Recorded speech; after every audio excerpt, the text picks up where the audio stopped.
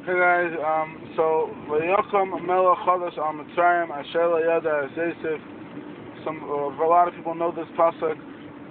Paro gets up. First Yosef was the king, and then one day Paro becomes the king. And the pasuk says he was a new king that did not know who Yosef was. Yosef basically took Mitzrayim out of the dumps, brought them back from recession, and this guy basically has no clue who Yosef is. And Rashi says, what does it mean he was a new king? Rashi brings down, one of the explanations is, that he changed his laws, he changed his ways. So I once said that it means that when a person changes his ways, he becomes a new person. You change your midas, you become a new person.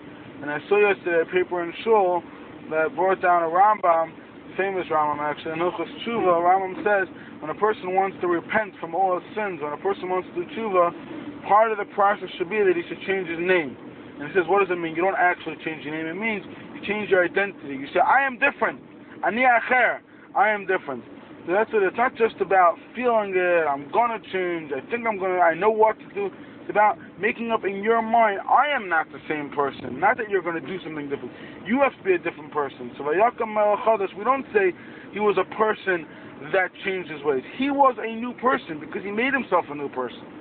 That's it. Have a great day, guys. Let's make ourselves new people today. And through that, we'll do different things. L'schus Binyamin ben Miriam.